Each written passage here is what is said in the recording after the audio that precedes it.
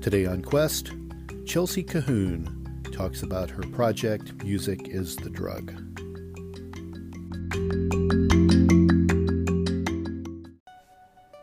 Life is a quest for logic and reason.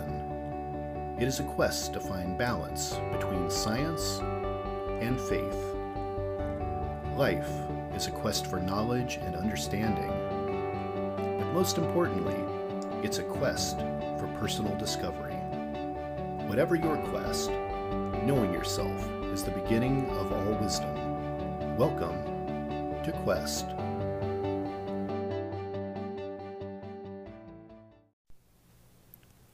Hi everyone, I'm your host, Todd Fisher, and this is Season 2 of Quest. For those of you that might be new listeners, let me tell you a little about me. I'm the founder of Metatomics and the author of the best-selling book, Metatomics, The Grand Design. I'm a philosopher, a theorist, and a metaphysicist. I'm a perpetual pupil of theology and an expert in comparative religious study. I've also extensively researched the mind-body connection, anatomy, and physiology. I'm a researcher and a storyteller. And in order to tell this story, the research is necessary, and part of the research is the search. And that brings us to why I created the Quest podcast. A quest is a search for something, and this podcast will show you how we know what we know through interviews with people that have incredible stories of dedication and perseverance. To me, curiosity is part of what makes us human, and there's still so much we don't know. There's joy in discovery. It's what drives us. It's our quest.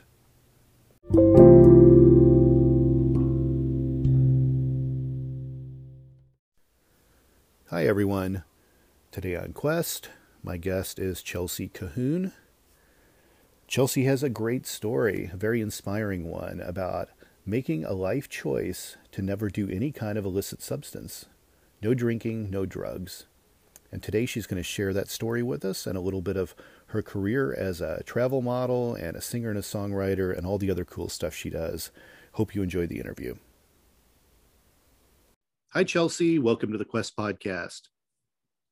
Hi, thank you so much for having me. I'm so excited to be here. Well, I'm excited to talk to you. You are a really interesting person. We talked before the interview started about kind of how I found you, and this crazy world of internet stories kind of led me to your story. So you are really fascinating to me. So you're the founder of Music is the Drug. You're also kind of known through social networks and the festival scene as the sober raver. You're also a published travel model, a singer-songwriter. You're kind of TikTok famous right now. And you're drug-free for life. I find this truly incredible. Well, thank you so much. Yeah, all those things are true. The drug-free part is definitely what, people ask me about a lot. And it's true. I've been drug-free ever since birth. So the interesting thing is, if you put music festival, model, the music industry next to sober, it really doesn't make any sense, right? So yeah, it doesn't. Let's talk about your early life vow to never use substances. How did this come about? Yeah. So, it's funny because it's not funny, but a lot of people think that, I come from a family of addiction or something happened to me as a child. I really don't have a crazy story. I guess it's a little unique in that I don't have a crazy story because I just remember being a little girl and not being interested in substances whatsoever. My parents, I guess they did kind of have some sort of say, I guess they were like, drugs aren't good, blah, blah, but it was really up to me. And now that I think about it, about a few years ago, my grandmother reminded me that, DARE could have had an impact on me. And I didn't really think about it, but now that I'm older, I'm like, that probably did do something to my brain. I think I was like the 0.01% that actually listened to DARE. Because I don't know if y'all ever went through that, that people that are listening, but people in the US have to go through this program called DARE where, it's against drugs or whatever. So I wrote a speech and I won. I was one of the winners and I got to read the speech to the 5th grade class. And I think that maybe winning that like speech left something on my heart. And I was like, that was actually really cool. And I don't think I ever want to do drugs. But even before that, I just had no interest. And, when I got to middle school, people were already drinking, using substances. And I was just like, I don't understand. I get high on life. I don't need anything extra. I don't know why these people want anything extra. And ever since, I've just lived my life this way, but I've lived it in a non-judgmental way because I think that everyone has a right to live their own lives. I just want everyone to be safe. And this But includes everything. No yeah, alcohol, nothing. nothing. Like people, I was away this weekend at a lake house and people could not believe what they were like, wait, so no alcohol. I was like, no alcohol. So I will say I've tasted like a few drinks just to taste it, but I spit it out. I literally just wanted to know what it tastes like. And when I was in Mexico recently, I ordered some virgin daiquiris and they accidentally put alcohol in it. I tasted it immediately and I spit it out. I was like, this has alcohol in it. So that was mainly to know what it tastes like in case anything like that ever happened. So Oh. no, I've never had a gulp of alcohol. I've never had a drink. Then people were like, so no weed, no CBD, nothing, literally nothing ever. I've never been high on any substance except spaghetti and music And are you're my what? two And you're what? drugs. 26 years old? 27? I'm 28. 28. So you're going on 28 years. Yep. I'm I heard 28. I'll be 29 in November. I heard a term the other day, California sober, and I was like, "What is California sober?" And it's California sober is where you only smoke weed. I Nothing. saw that. Oh my gosh. I saw that yesterday. I was like, that is so I'm interesting. like, "Are you kidding me? Really? This is a thing now?" So I was going to joke with you. You're not even California sober, but I'm not. I'm 100% what the kids will say straight edge, except I'm not a jerk about being sober. Like a lot of people tend to be negative in that crowd.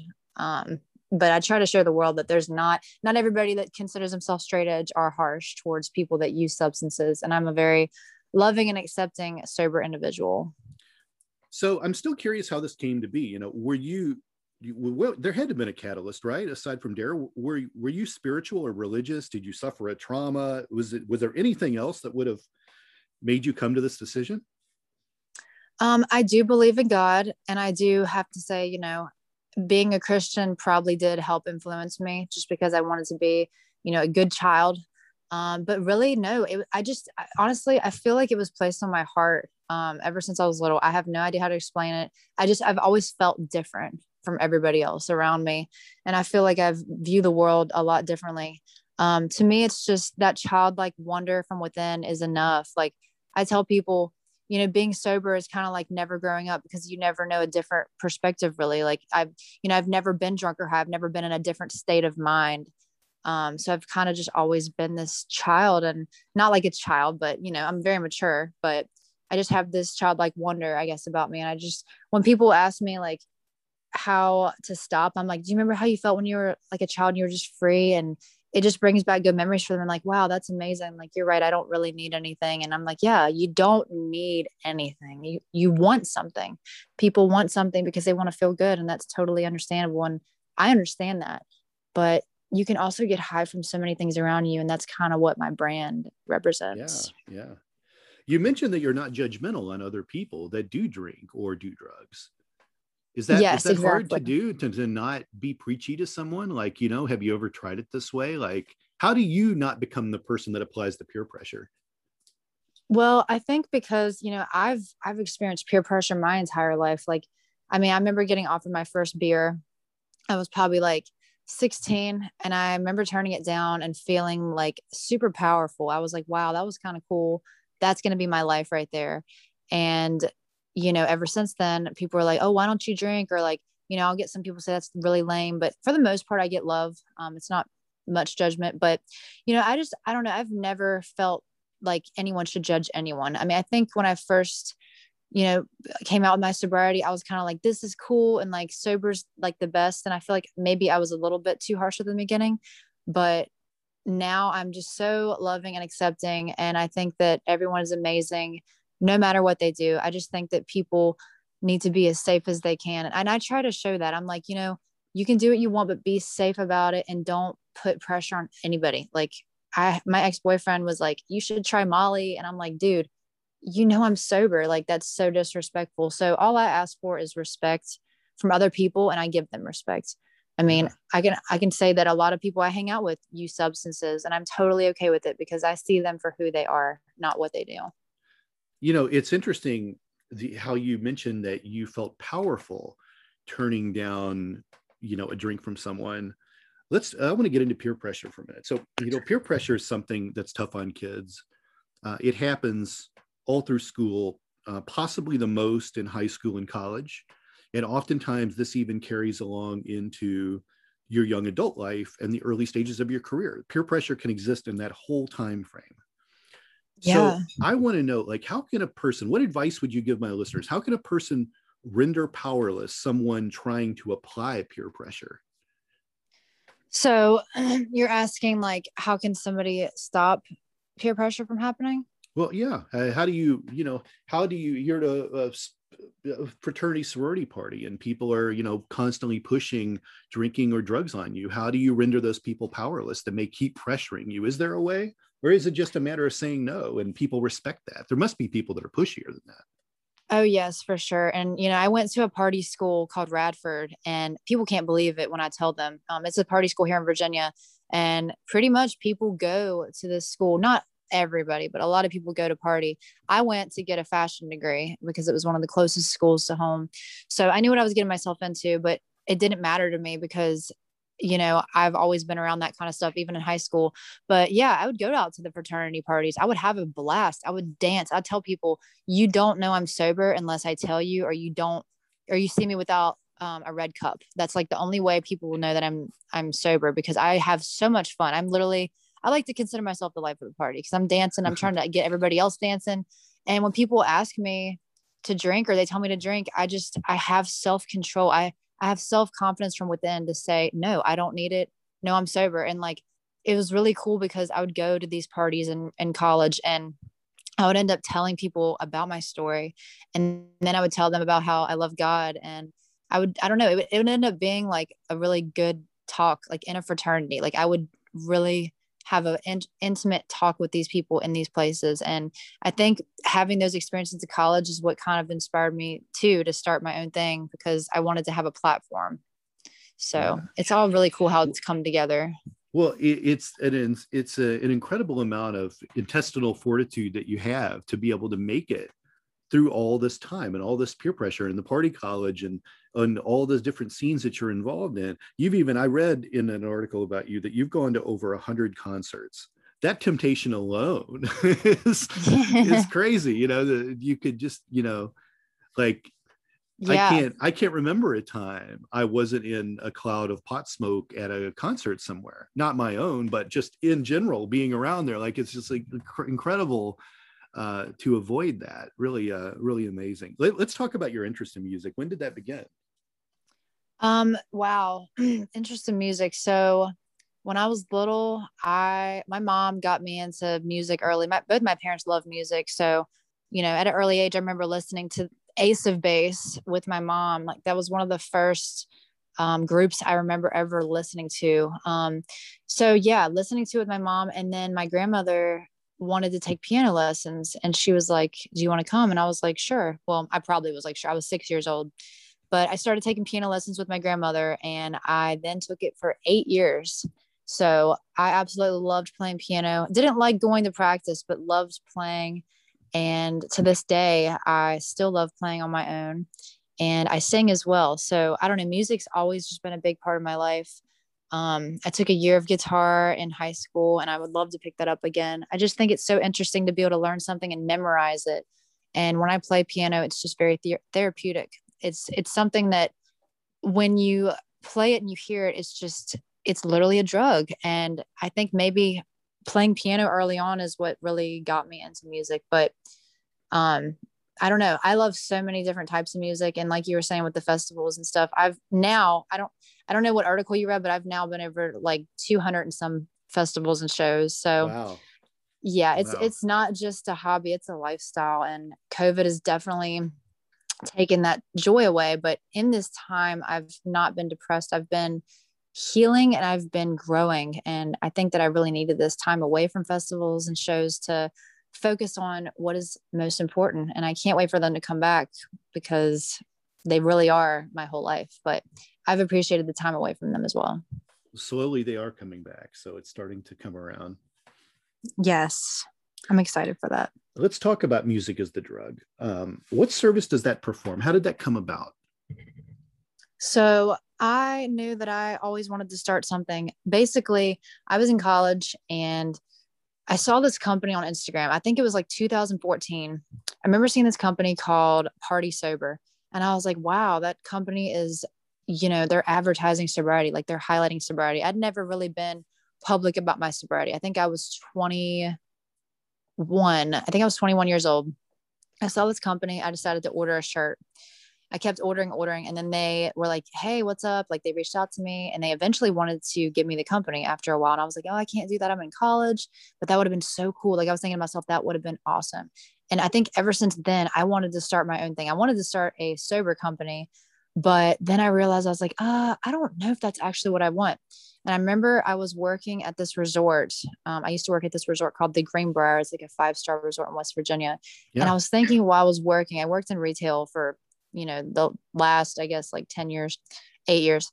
And I was thinking to myself, I was like, I really want to start something. Like, this is not my passion. Retail is not my passion. I just got a degree. What am I doing here? And I was like, why don't I just start a company based on my passion for music? That is my passion. Like, that is what I'm most passionate about. The music that I listen to, it gives me this feeling like no other. And I want to just show the world that the power that music has alone. And I want to show people that this is enough. Like you don't ever have to have anything else. Music is truly enough. It's healing.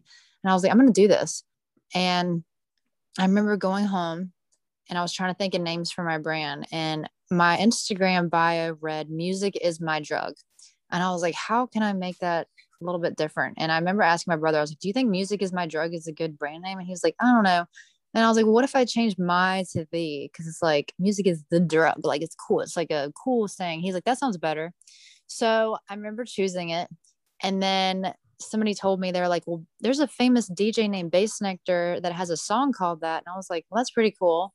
And I didn't worry about it too much. I was like, well, they're two totally different things. And I just went along with it. And on March 1st, 2018, I launched it at a music festival. And it's crazy because I wasn't even going to do it. I had somebody that wanted to invest in me and he pushed me to do it. And then I ended up not even taking his money and I just did it on my own. But that guy definitely inspired me. I had a push because I got really nervous about starting my own company because it was a big step. And I had been in a very depressive state of mind the entire year of 2017. It was just a very bad year for me. But that saved me. I feel like creating my brand really saved my mental health. And now I'm just so like excited for where it's going. I mean, it's definitely had a pause with COVID, but I'm really excited for what's to come with it because each and every day I get different messages from people all around the world saying how it's impacted their lives. And that's all I could ever ask for. That's more than I could ever ask for because I started this company just to show the passion for music and to be a positive outlet for the music scene that can be very dark. The music scene can be centered around substance abuse and just negativity. And I just wanted to create something that could be a positive light for people that may be struggling and a non-judgmental way for all of us to connect as one. And here we are. Yeah, that's great. That's great. How can people find you on social media and the interwebs? How can they find out more about Music is the Drug? Yeah, absolutely. So I have 2 different Instagram accounts. One of them is called The Sober Raver, and my other one is called Music is the Drug _. And that's on Instagram. And I also have a Facebook page called Music is the Drug, as well as a Facebook group that people can join and actually share their music tastes, share different concerts, and just as a community of like 1,200 people. And it's growing, and it's just for music lovers everywhere. Yeah. And you also have a website. You have a .com, right? Yes, I do have a website. It's called musicisthedrug.us. I couldn't get .com. I need to get on that. Gotcha. But yeah, musicisthedrug.us. And we actually sell t-shirts, crop tops, baseball hats, towels, all kinds of stuff, laptop cases. I just think it's cool to be able to wear a message that is only positive and only shows people that, hey, yeah, like it makes people think, they're like, wait, yeah, music is a drug. Music actually is, because it makes people feel good and it makes us all feel connected. For sure. Chelsie, it's been a pleasure having you on the podcast, and keep up the good work with all this, and then visit us again soon. Okay. Thank you so much for having me. I really appreciate it. You keep it up too. This is such an awesome podcast, and it's been a pleasure to be on it. Thank you. We'll talk to you soon. Okay. Talk soon. Bye-bye. Bye-bye.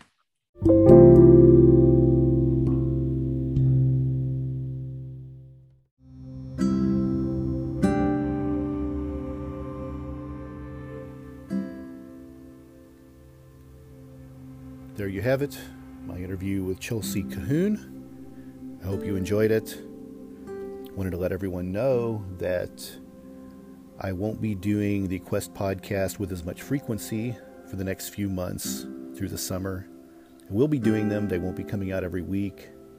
In the fall, I will get back to them in their regular schedule of doing them weekly. But I wanted to kind of give everyone a little bit of a break because I do have a busy summer coming up, and I wanted to give people a chance to tune in to a new limited series podcast I'm doing with Dr. Katie Mooney called Cult Following, which will run all summer and into the fall. So I hope you enjoy it. And I'll see you in a couple of weeks with my next guest, but I am going to have a little bit of a break. So it'll give everyone a little time to catch up. But I always appreciate you listening. Be sure to leave me a voice message at anchor.fm/metatomics. You can always email me, questwithtodd@gmail.com, and keep listening, and I'll see you soon. Bye-bye.